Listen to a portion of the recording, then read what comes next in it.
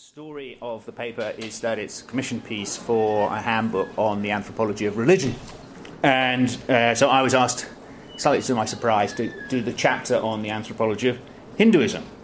And the editors of the said volume are two of the kind of leading anthropologists in the so-called new, so-called anthropology of Christianity. That is to say, Joel Robbins and Simon Coleman. And so inevitably one sort of asks oneself, what is it? What is it to do the anthropology of Hinduism? Can it be done? And anyway, what is this thing called Hinduism? So that's one of the many questions that I'm struggling with. My colleague Peter Santo reminded me of the Goodness Gracious Me sketch, so I couldn't resist quoting that. The sort of son comes to his father and says, "Dad, what is this Hinduism, this deep, rich religion that we have? Can you please explain to me, Dad?" He says, "Well, son, there's lots of gods, so many texts, so many scriptures, but it all comes down to one fundamental principle: no beef." So, does it all come down to one fundamental principle? That's the question we're going to be struggling with. So, I will unfortunately have to read some of this, and I'm also obviously going to skip some bits because it's going to be too long for even to get into an hour. So Hinduism is a highly contested and protean object whose very existence has been denied by many scholars. And so inevitably, in one book chapter, you're not going to be able to cover everything. Google Scholar generates 131,000 results for Hinduism. Hinduism is supposed to have 330 million gods, so clearly something has to be left out here. And so one of the things I'm hoping is, clearly I'm going to have to be selective, and this is probably an exercise in insulting and alienating a large number of people by not mentioning them. So I'm just going to have to calibrate the different levels of outrage about what's been left out and what's been put in, and see whether I've got it right. But what I hope will emerge is that Hinduism is both good to think with and good to study, and that it challenges some of the more unreflective, Eurocentric, common-sense presuppositions that social science has when it sets out to study the world. There's also going to be a fair bit about Dumont in what follows. That clearly marks me as old-fashioned and fuddy-duddy in the world of South Asian studies. My response is as follows. Dumont wrote in his manifesto, in the first contribution to Indian sociology, that the first condition for a sound development of a sociology of India is found in the establishment of the proper relation between it and classical Indology. Now we can paraphrase Dumont himself and say that the first desideratum for an up-to-date anthropology of South Asia is to get a proper understanding of the relationship between ourselves and the Dumontian heritage. That is to say, a respectful use and a recognition where Dumont got it right, for example, on the centrality of purity, the lack of individualism in South Asian society, and a clear recognition where he did not. For example, on the so-called secularization of the king, or a single scale of hierarchy, or lack of attention to kind of radical historical shifts. Okay, so I'm going to move. This is the first section. Is called "What is this thing called religion that Hinduism fails to qualify?" Hinduism appears to many as a religion that is not a religion. It confounds common Western Abrahamic expectations about what a religion should look like. It has no single God, no single holy scripture, no single founder, no single message or creed, no shared moral code, no single origin point, and no single distinctive symbol or practice. And in fact, defining Hinduism negatively seems to be a rather common way to proceed. Hinduism's most basic practice, puja or worship, is found all over Asia, and its holy syllable, Om, is shared with other South Asian religions, Mahayana Buddhism, Sikhism. A common South Asian simile likens Hinduism to a banyan tree whose spreading branches put down roots so that eventually no one can tell where the original trunk is. More pejoratively, European authors have compared it to a sponge that absorbs whatever foreign faith enters South Asian soil. So one response is simply to deny that Hinduism is a religion. So, all right, well, you lost the bottom line is just simply the attribution. So, a chap called Bala Gangadhara, who's the professor of Hindu studies in, I've forgotten which university, in Belgium. So there are three problems with the claim that Hinduism is not a religion. The first is the assumption that we know what religion is or must be. The second is that, on the whole, the historical record shows that at least by the time of the Muslims' arrival in the subcontinent, as I say, 1,000 years ago, contrary to the many authors who've claimed that Hinduism was invented in the 19th century, Hindus did have a sense of themselves as a coherent religious tradition. And in fact, other authors, for example, Gavin Flood and Wendy Doniger, claim with some justification, I believe, that a sort of sense of Hindu, obviously it wasn't called, the word Hindu wasn't used, but nonetheless people had a sense of a coherent tradition in opposition to Buddhism, Jainism and so on 1,000 years before that.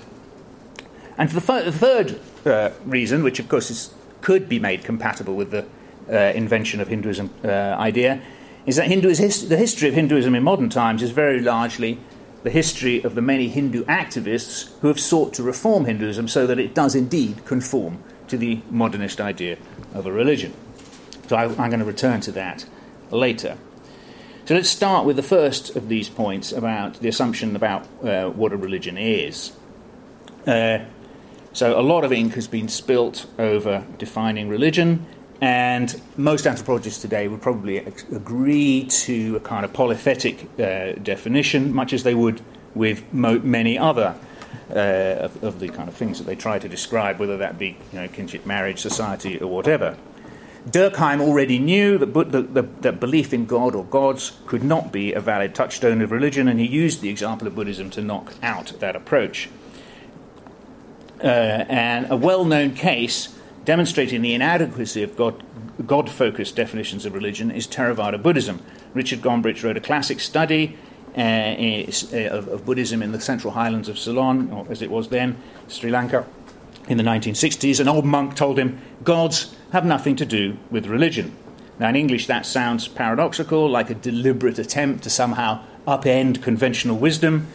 But in Sinhalese, by contrast, that sentence is utter banality. Devata, gods or spirits, have nothing to do with agama, that's to say religion or the path to salvation. That's kind of just blindingly obvious. Any fool knows that in a Theravada context. So all religions are diverse in their localized and vernacular practice, but it's probably true to say that Hinduism is more so than most.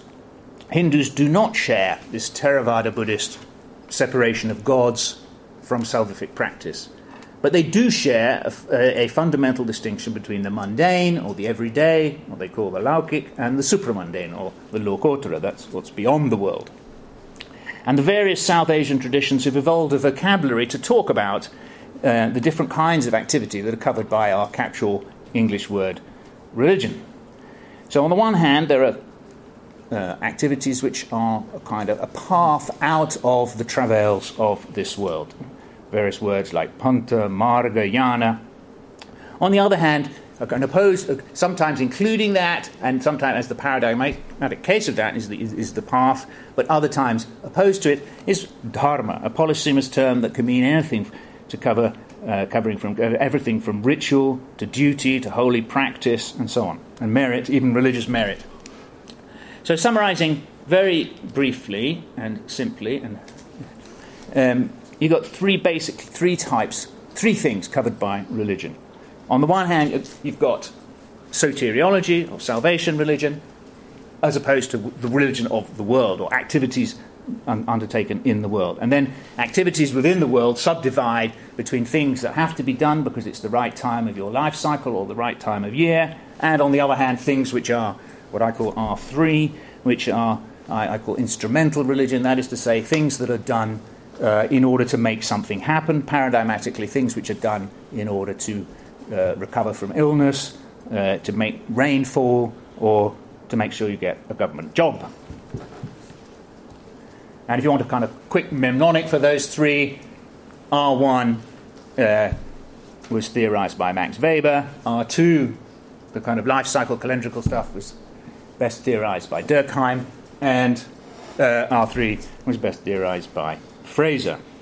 So that's how to remember the types. The types are clearly, I'm if you like, systematizing South Asian distinctions. And depending on context, these different types of activities may or may not be considered part of the same ideological or ritual system. And a classic study is Tambaya's work on Buddhism and the spirit cults in northeast Thailand. And this illustration from page 267 of that work is not only a classic illustration of structuralist method, but it's also a classic illustration of how Theravada Buddhism coexists in a structured hierarchy with, in this case, 3 other ritual systems, each with their own specialists, each with their own ritual language, each with their own set of rituals, each with their own set of problems to which they are addressed.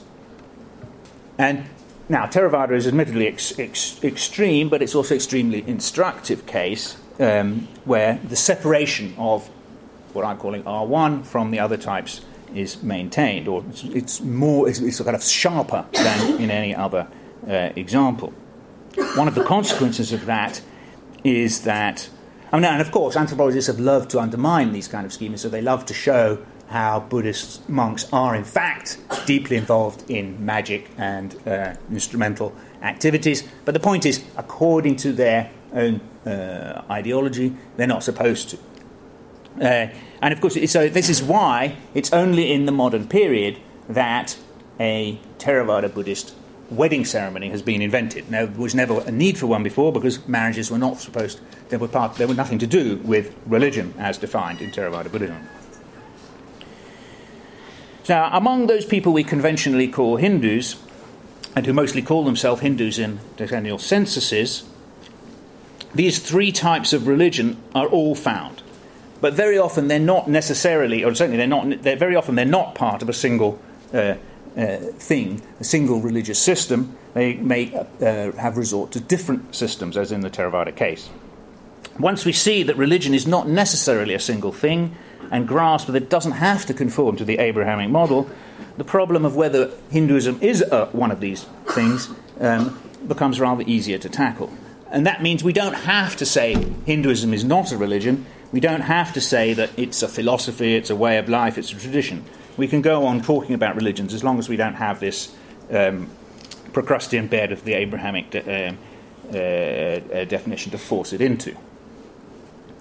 Okay, so the next section is called the polytropy of most ordinary practice. And polytropy is a highly felicitous term that's come up with by Michael Carithers, writing about Maharashtra, but it applies very widely across Asia. And the idea is that there are kind of the typical Asian in the street is confronted by a large number of spiritual powers, and they're not really bothered by which particular religious label is applied to the specialist who's in charge of that particular religious power. They will go. Most ordinary people are not in the business most of the time of going around sticking labels on things, saying this is Hindu, this is Jain, this is Buddhist, this is Muslim, and so on. And very much the same argument has been made for China by Adam Chow in a series of publications.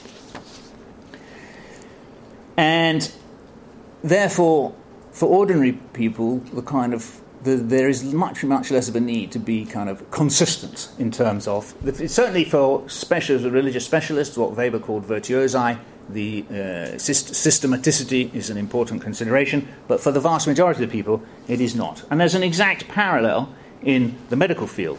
This is what Alan Beals has to say about humours, the theory of humours in the village that he worked in South India, and the point about this kind of medical pluralism, what medical anthropologists call pluralism, people's willingness to subscribe to multiple different types of system at once or in sequence, is that basically people just want to get better. And that's an exact parallel to Carithers' religious polytropy. So especially in South Asia, people are used to living with many different types of people, and or jati as it's called, and they are also used to living with extreme religious difference. In fact, in certain circumstances, it may actually be a positive advantage to belong to an other or conventionally despised or stigmatized background. For example, across North India, Muslim healers or hakim flourish as specialists in sexual dysfunction, disease, and spirit attack. So it's certainly the case that the kind of Hindu-Muslim divide is much sharper than other divides. But North India is also the region where you have this thing which is known as the Ganga-Jamuna Tahzeeb, or the culture of the rivers Ganga and Jamuna, which is a kind of shared Hindu-Muslim culture, in spite of everything, in spite of the communal riots. And this is very well described in Peter Gottschalk's ethnography, Beyond Hindu and Muslim, which is about a cluster of villages in western Bihar, where the local Muslims and the local Hindus, the sort of dominant groups of both, remember that they are related to each other. They're descended from the same man, so they are relatives. So in spite of all the Hindu-Muslim tensions which existed then, and of course a fortiori now, nonetheless people have contacts and people have ways in which they can reach out across and say the religious difference really isn't a difference that matters. Okay, my next section is called Caste and Hierarchy, Society as a God. So clearly, in the history of anthropological engagement with South Asia, Louis Dumont's oeuvre, in particular his magnum opus, Homo Hierarchicus, looms large. In the standard 1980 edition of that book, his bold and seminal essay on the world renouncer is included as an appendix. That essay on the world renouncer shows how the great renouncer religions, Buddhism, Jainism, and also sects within Hinduism, Lingayatism, Shaivism, are what generates new ideas in the Hindu context, including the idea of the individual, and Hinduism develops through what he calls a conversation between the man in the world and the renouncer. Now that insight, however much it needs to be nuanced by subsequent scholarship, still stands as a brilliant summary of the complex history of religious developments in South Asia. It's a double irony, however, that in the rest of the magnum opus, Homo Hierarchicus, A, fails to adopt the dynamic picture of South Asian history that the renunciation essay implies, and B, completely ignores, as several have pointed out, the ritual and gods. Okay, so Hinduism is kind of almost conspicuous by its absence, in a way, from Homo Hierarchicus. It's what Fuller and Spencer have called the distinctively unreligious concept of religion. Instead, Dumont's analysis focuses on caste interaction and its logic, as illustrated by a single multi-caste village in Madhya Pradesh, which had been studied by Adrian Mayer. The book's cursory, almost dismissive consideration of historical change, whether the change in the longue durée or whether we're talking about change consequent upon colonialism and urbanization, simply provided fuel for his critics. They accused Dumont of being overly static, structuralist, and deductive interpretation of South Asian society, in which crucial developments had happened 2,500 years ago and nothing important had happened thereafter. These, of course, are standard criticisms which are rehearsed in hundreds of undergraduate essays now. Even more importantly for present purposes, Dumont nowhere engages with the fascinating question which he had addressed in some of his earlier essays on the relationship between social hierarchy, that is the hierarchy of humans and caste, and the hierarchy of the gods, the pantheon. So the question is, to what extent does the pantheon simply reflect and reinforce social hierarchy? This is one of the key issues, I think, in the anthropological study of Hinduism. And in context after context across South Asia, I think it's clear that there is a connection or homology, a correlation, to put it no stronger than that, between the two hierarchies. Higher gods are vegetarian, are represented in iconic form, have Brahman or other high caste priests. The lowest gods or spirits are formless, accept impure offerings, either meat or animal entrails or broken rice, and have low caste priests or officiants. In between, there are blood-drinking goddesses and fierce forms of higher gods, e.g. Bhairava as a fierce form of Shiva. How these different levels of the pantheon fit together and the extent to which it's a straightforward structured hierarchy have been matters of debate, of course, and there are regional differences in the way that the pantheon operates. Some gods who would never be offered blood sacrifice in India, for example, the elephant-headed god Ganesh, do receive it in the hills in Nepal. Now, initial observers were tempted to explain this Hindu pantheon as a simple projection in a kind of rather simplistic Durkheimian view of the social hierarchy. Others have since argued that no, once you actually look in detail at the way the logic of the divine hierarchy works, it's not as simple as that. Gods have to be treated as if they are pure, but unlike humans, gods cannot be rendered impure. Okay, so you can't actually defile a god. You can just anger them by behaving in an insufficiently respectful way. And furthermore, the way that Brahmins represent the highest levels of the divine hierarchy, they are represented as kind of independent, having no necessary relationship with the lower meat-eating or sacrifice-accepting gods. So Chris Fuller concludes, the South Indian Hindu pantheon is not a simple religious reflection of caste society. And yet, once one has accepted that point, that it is not a simple reflection, the similarity of between the two, the homology between them, it remains very striking. And it must be the case that the two are intimately linked. As Fuller himself shows, there is an exact homology between the Brahmins' claim to an absolutely pure superiority, supposedly independent of any ties to their inferiors, and, in the religious sphere, the idea that somehow the high gods are intrinsically pure and don't depend on the lower ones. That homology between the two spheres, the social sphere, if you like, and the religious sphere, is absolutely explicit in the traditional doctrine that views Brahmins as gods on earth and excludes them, and only them, from capital punishment. And the tight connection between the two hierarchies is also, I think, acknowledged by the struggles in modern times by Dalits and other low castes to develop their own religious symbols independent of Brahmins. In the traditional Hindu conception, it's not only the pantheon that legitimates social hierarchy. The social hierarchy itself is seen as divinely sanctioned and sacred. And it's the duty of the king to preserve that social order, which is why I think Dumont didn't feel it necessary to deal with the gods and rituals for the gods in Homo Hierarchicus. The classic representation of this is the famous Rigvedic hymn, the Purusha Sukta, which you've got up here, or the Hymn of Man, in which that cosmic man, the original man out of which the world and sacrifice comes, is itself divided by caste. And Brian Smith has shown just how pervasive this classification system was for the entire cosmology of Vedic Hinduism.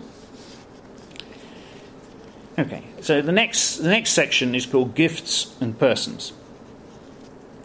So it's long been observed that South Asians, perhaps all Asians, have a radically more relational ideology of personhood than the West, whatever that is, though the terms of the contrast have come in for multiple critiques over the years. And here too, Dumont made a foundational contribution with this already mentioned essay on world renunciation. The key point was that in India, that's to say South Asia, people define themselves in relation to significant others, both within the household and collectively as castes. It's a world of relations. Only by renouncing one's status as a householder and, theoretically, cutting all one's ties, dying to the world, performing one's own funeral rites, does one become an individual, i.e. a monad, independent, self-existent. As we have just seen, this self-reliant, self-sustaining individuality of the ascetic renouncer is also the model of the ideal Brahmin, however much the everyday life of actually existing Brahmins, was mired in relationality. Coming at Indian realities from a very different angle from Dumont's French structuralism, Chicago's McKim Marriott, in a series of papers, advocated a transactionalist and ethno-sociological approach, i.e. one that was supposedly using Hindus' own categories to understand their sense of personhood and interrelations with each other. Marriott and his followers emphasized flows of bodily substance between people, flows that occur and reoccur with every interaction. This view of South Asians as individuals rather than individuals was to have far-reaching anthropological influence, largely mediated by Marilyn Strathern, whose work in time would come to then influence the next generation of South Asian ethnographers. For a time, in the 1980s, the world of South Asian studies seemed to be caught up in a firefight between the advocates of Chicago and the advocates of Dumont. However, in fact, as Parry has remarked, far from being diametrically opposed and incompatible, as their partisans at the time supposed, for the working ethnographer of South Asia, the two approaches actually imply each other.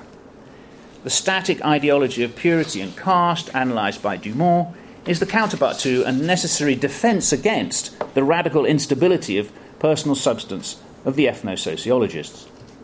The reason why people are so concerned to police the boundaries between different types of people is precisely because they fear the identity-threatening contamination that would follow from free and easy interaction. The ethno-methodological approach was to prove fruitful in a number of areas. Val Daniel, for instance, demonstrated how one's personal essence, I'm thinking of his book Fluid Signs, Being a Person the Tamil Way, he demonstrated how one's personal essence was shaped and moulded not just by one's inherited substance, but also by the earth, the food, and the interactions with where one is brought up. Another area where the methodological approach was very fruitful was in the analysis of the so-called Judgmani system. Now, the Judgmani system, for those who haven't written an essay on it yet, is the religiously sanctified way of sharing labour within the caste system. And it was initially described somewhat romantically by William Weiser back in the 1930s as being somewhat like the old feudal system, yet unlike it, since everyone, so Weiser thought, was both master and servant, depending on role. The key point about these Judgmani relationships was that they were close and lifelong relationships between households, as, for example, between their family and their priest. And this was opposed to market relations in at least 6 ways, which I put up on the slide. And the religious nature of that relationship, that long-standing and ongoing inherited relationship between the household and their client, that religious nature was demonstrated by the very terminology used. So the term judgman, the word for the patron, comes from the Sanskrit yajamana, he who orders a ritual sacrifice, as opposed to the specialists who actually do the sacrifice on his behalf. So following Weiser, many ethnographers refers to this system, and Dumont devoted an entire chapter to it in Homo Hierarchicus. But after Dumont, the discussion seemed to be petering out. The Judgmani system had become a stereotype of textbooks of sociology. I believe that there's even a section on it in what's his name? Tony Giddens' enormous textbook of sociology. So it was reduced to this caricature of itself. And I think probably people, anthropologists, they got bored with endless essays about the Judgmani system, and they began to harbour doubts about whether it really existed and whether it was as pervasive or was foundational as had been thought. And Chris Fuller wrote an essay, basically deconstructing the whole idea and saying that it didn't really exist, and it not in the South, which is a typical South Asianist's response to any generalisation that's ever made. They didn't work in the South. And at the very moment when Chris Fuller kind of exploded this little bomblet underneath the whole idea of the Judgmani system, at that very moment, Gloria Goodwin-Raheja published The Poison in the Gift, which revived and revived the entire thing and showed that it actually was a very powerful idea, that it was a brilliant ethnography because it was incredibly detailed, unbelievably detailed analysis of specific rituals and of the terminology used in those rituals, very careful description of all the different types of prestation and all the different language it was used for them. And to cut a long story short, I've sort of summarised it for you in this diagram. What she shows is that all the different types of prestation in this village fall into one of 2 types. There's lots of different vocabulary, but the key, the paradigmatic what I'm calling G type, is dhan, which of course dhan in Sanskrit, North Indian word dhan, directly etymologically related to donation in English, that what we might call gifts, religiously sanctioned gifts. And on the other hand, what is known locally as paslana, which is a kind of payment in kind. So you've got these E-type, what I'm calling E-type and G-type prestations, and they're contrasted to each other. People very clearly understand the difference between them. And so the G-type, the patron has the right to give, the client has the duty to accept it, and may not refuse to accept it as long as they're in that relationship. And whereas Faslana is seen as a kind of payment. It may be payment in kind, but nonetheless it's a kind of payment. So the clients are very happy to take Faslana. They want to take Faslana. They're rather reluctant to accept the G-type, but they are obliged to do so. And why? Because along with the G-type comes this, what she calls inauspiciousness, this kind of, it's not exactly evil, but it's bad stuff. And the classic case of dana, of course, one of the paradigmatic cases of it is Kanyadana, that is to say, the gift of a virgin daughter, in which a man gives his daughter in marriage to a groom. And the whole North Indian ideology of hypergamy and affinity rests on the idea that the daughter is given up, and that the wife givers must not receive even so much as a glass of water in the house of the wife takers. Okay, so there's a kind of flow of prestations and of the daughter, and nothing is taken in return.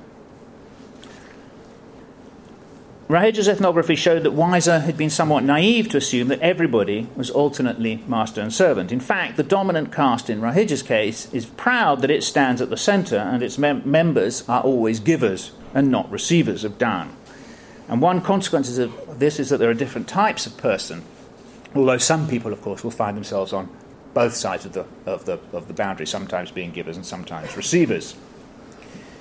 Raheja's work therefore advanced an alternative king-centred vision of the caste system that displaced Brahmins and purity to being a kind of relatively peripheral concern, important to Brahmins perhaps, but not to most people. If correct, of course, Raheja's vision constituted a stake through the heart of Dumont's interpretation.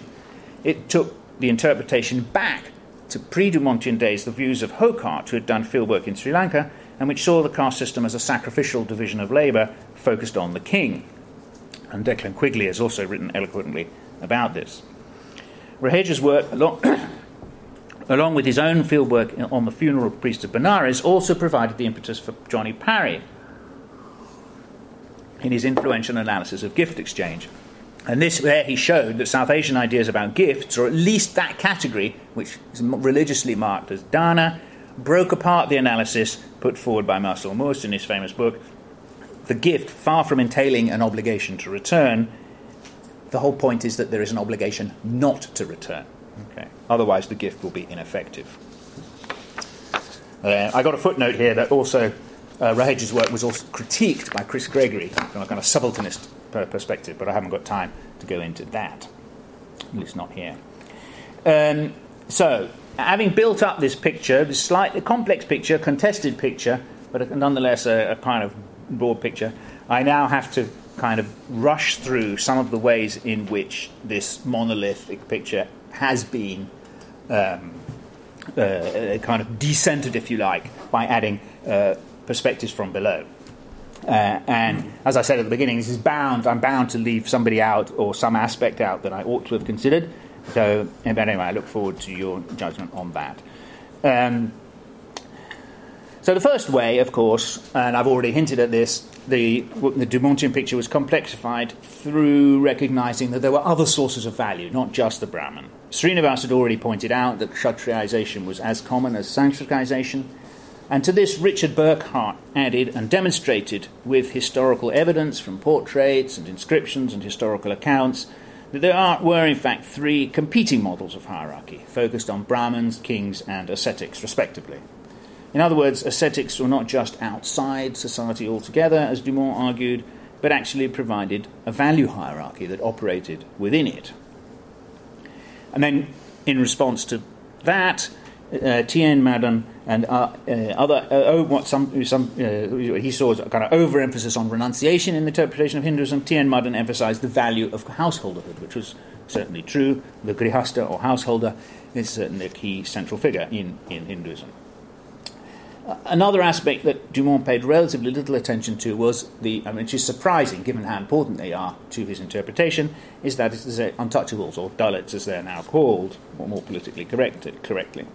Earlier writers, Goff and others, saw them as representing a kind of counterculture to the dominant castes. In response, Michael Moffat wrote a powerful and Dumontian ethnography that showed how untouchables replicated wherever they were excluded from high caste activities. And he concluded, those people who are, in egalitarian terms, amongst the most oppressed members of Indian society are also among the truest believers in the system that so oppresses them. Subsequent authors, de Liège, Moss and others, have criticised the simple blanket nature of Moffat's judgment, and certainly there are countercurrents. There are some, I think we have to distinguish different types of Dalit. As always, it's more complicated than that, but certainly there's more to be said there. Okay, now I've got a note which says, say something about tribes. So I'm going to skip over that and leave that for the discussion.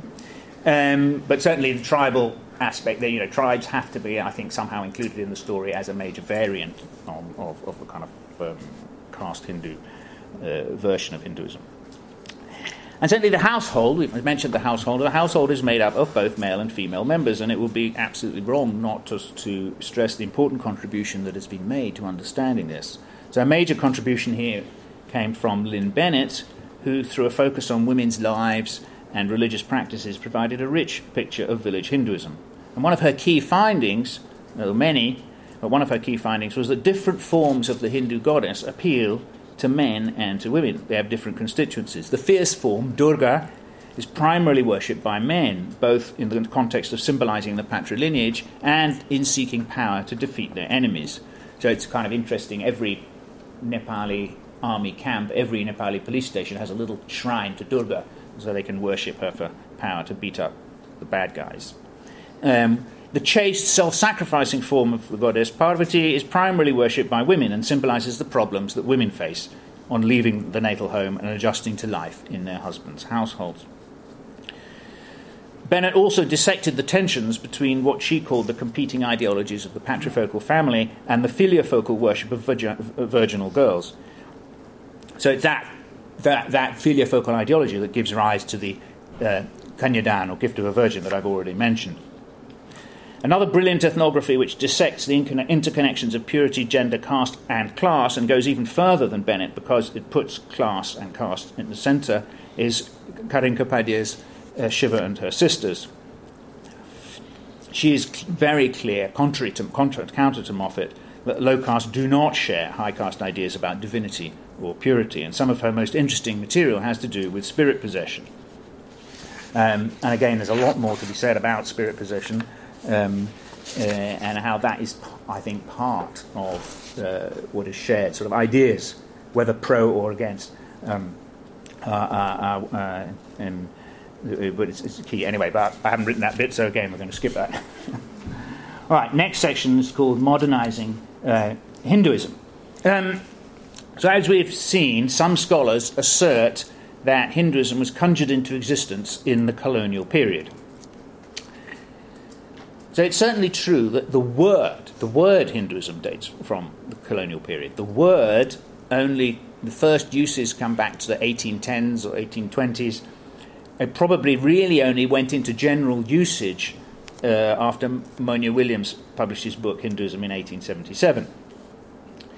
But anyway, the invention of X, the invention of Y in the colonial period has been much overworked, that trope.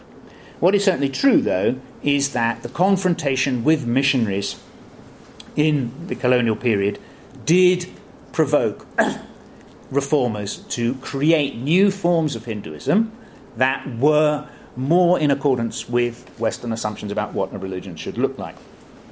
Brecker has very nicely told this story in terms of three reformers: Vivekananda for Hinduism, Anagarika Dharmapala for Buddhism, and Birchand Gandhi, who was a representative of the Jain teacher Atmaramji. Of course, Atmaramji wasn't able to, because he was such a strict Jain ascetic, was not able to cross the water. But the three of them went to Chicago to the World Parliament of Religions in 1893, and that was a kind of absolutely key moment in generating the modern images of these religions, and I think D.T. Suzuki was also there from Japan, and so it was this is when kind of the modern study of world religions got crystallized, and the Western image of what these religions consisted of was heavily influenced by these gentlemen. But vice versa, they took back all kinds of things from the West. So new forms of Hinduism emerged, which emphasized monotheism, female empowerment, equality of all believers, and so on, such as the Arya Samaj of Dayananda Saraswati and similar movements like the Brahmo Samaj, mainly focused in Bengal. And of course, from the 1870s onwards, there were these decennial censuses organised by the British, and in those you had to identify as Hindu, Muslim, Jain, Christian, etc., and one and only one answer allowed. And this generated, of course, there were all kinds of processes of caste formation, which was provoked by this process, but above all, a process of identification as belonging to a particular religion. All of that process happened much later in Nepal, almost 80 years later in Nepal. The census taking censuses only started in Nepal in the 1950s, and at that point people had to be taught, what is your religion? Because most people didn't have any answer to that. They weren't used. They were very used to answering the question, what is your caste? They could say that, but what is your dharma? And the idea that you could only have one dharma, the natural response to what is your dharma, before you've been taught this modern principle of modern states, is to say, oh, my dharma is my kul dharma, my family is my inherited family dharma. But that's not the answer that wasn't the answer they were looking for. They were looking for either Buddhist or Hindu or Muslim or something else, but only one answer allowed. So once people start getting put into this singular boxes, then you get the whole kind of process of generation of Hindu and Muslim identities. It's not true, of course, to say this was totally invented by the colonial period in India, but it certainly gave it a big impetus. And then, of course, it made the whole issue of conversion became much more toxic because it started to come with the ideas of democracy. And now I also have a section on diaspora, but I'm considering merging that into the section on modernizing Hinduism. The key point about Hinduism in diaspora, I suppose, is that it's had to adapt to the context where it's found itself. There is, of course, the fascinating issue of the Hinduization of Southeast Asia, which I'm not going to go into now. And then there's the kind of 19th century and after diasporas. We've got at least three waves of diaspora. Well, the first would be the kind of that early one to Southeast, but then the next would be the British Empire, late 19th century diaspora. We're taking indentured labour all to the Pacific and to Guyana, Trinidad, Suriname, etc., and to East Africa. Then you've got the wave of diaspora from the 60s. Idi Amin kicking Asians out of Uganda, and most of them coming here, but all then continuing on in many cases to Canada, Australia, and so on. And then, of course, you've got the more recent waves. But as I say, the key point is that the definition of what Hinduism is has to fit into what the usually state-given definition of religion in a particular place. And perhaps one of the most interesting, because of the most extreme example, and also lesser known, is the case of Indonesia, where you're allowed to have a religion providing it's monotheistic, providing it's got one scripture, and so on. So Hindu activists in Indonesia have reworked Hinduism in such a way that it believes in one God and one scripture, and so on. All right, now I come to my conclusion. So, Fuller tells us in his standard work on the anthropology of Hinduism that in the case of Islam, because most people think of Islam as one, the role of the anthropologist is to complexify that and persuade people, actually, you're wrong. Muslims do very different things in different places, and there are many ways of being a good Muslim. With Hinduism, it's the other way around. Hinduism, everybody expects it to be utterly diverse. Therefore, the anthropologist's job is to show that there is kind of unity behind the diversity. So what Fuller is getting at is that the anthropologist's task is always to undermine idées reçues, to argue that the world is not as simple as that, okay? Which, of course, is why we're so bad at getting grants, because we can't... who wants to pay us a load of money to be told, actually it's not as simple as that?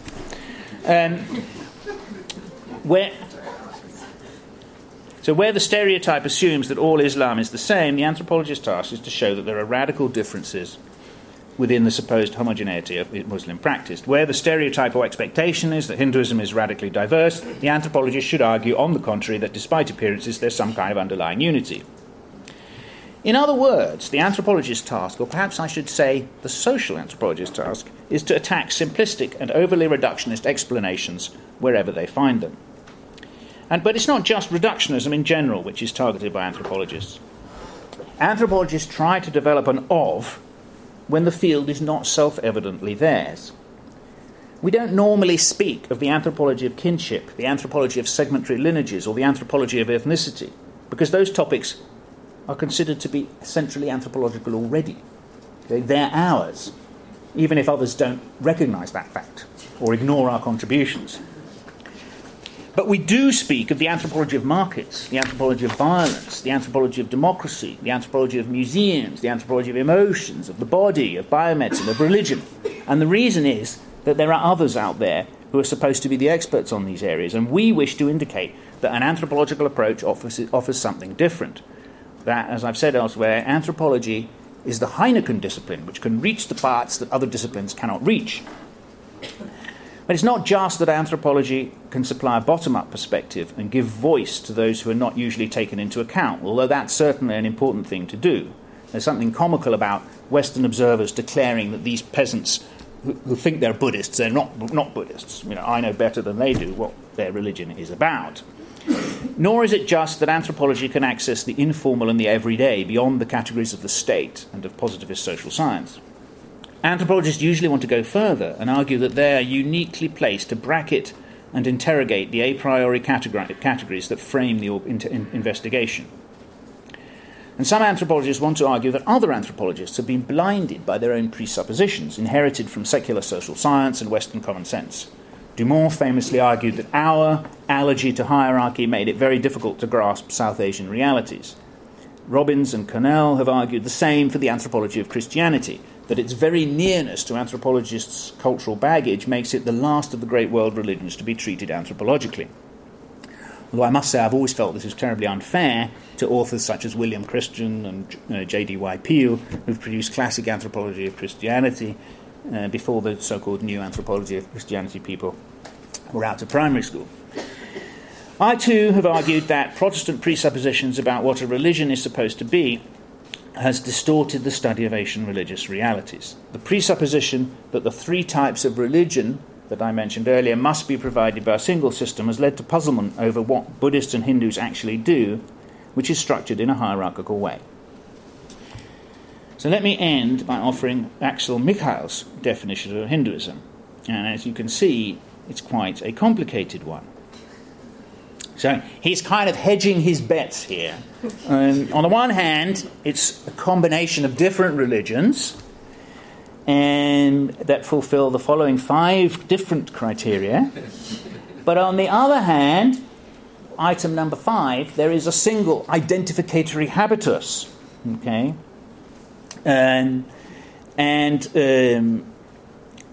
The 3 religions that he's referring to are Brahmanic Sanskritic Hinduism, folk or caste religion, and founded religion. And the 4 forms of religiosity are ritualism, spiritualism, devotionalism, and heroism. But I think, one could argue that these are can be combined. So he's adopting a kind of complex and nuanced approach that somehow it combines and acknowledges the rejectionism of Hinduism is not a religion, but at the same time tries to synthesize and bring it all together. In Indian philosophical terms, his position might have been labeled Dvaita, so dualism in non-dualism. And his postulation of this thing called the identificatory habitus, what is that? That is this kind of habit of thought of Hindus, of always identifying how one thing can stand for another, if you like, a kind of metonymic thinking. It's certainly a big step forward from positing something called the Hindu mind. And I like I like the idea that it refers to a tendency that can be shared with those people who are actually not formally part of Brahmanical Hinduism. So, for example, in Nepal these days, in the far east of the country, and they have followers in this country as well, there's a group of people who follow a guru now dead called Falgunanda, and they deny that they are Hindus. And yet I think it would be quite fair to say that they do share the Hindu or Indic identificatory habitus. There's sort of local political reasons why they deny that they're Hindus, which we don't need to go into. But if we are to posit such a habitus, then I think we need to go beyond what Michal says, and we need to include other things in it, not just this classificatory tendency to identify things with each other. I think we also need to include the tendency to separate, okay, and to exclude under certain contexts. And also we need to include the hierarchical mode of thought as analysed so brilliantly by Dumont, which enables one to have both inclusion and exclusion as part of a single thought world without apparent contradiction. Okay, so my main point, finally, is that once we break down the category of religion, once we allow that different religions may have different strategies in terms of dealing with the different ways of dealing with elements that are more peripheral than others, different strategies for dealing with everyday life, different strategies for encompassing vernacular practices, Hinduism may not be quite so difficult as all that to fit into the overall picture. In other words, the problem is more with our category religion than it is with the category of Hinduism. And I think, well, within that overall thing we call Hinduism, in spite of the fact that the name has changed over the centuries, we can encompass these kind of many different attitudes towards scriptures, different attitudes towards sects, and different attitudes towards possession, which is something that I want to go into in a bit more detail when the final version of this. Okay, thank you. Thank you very much.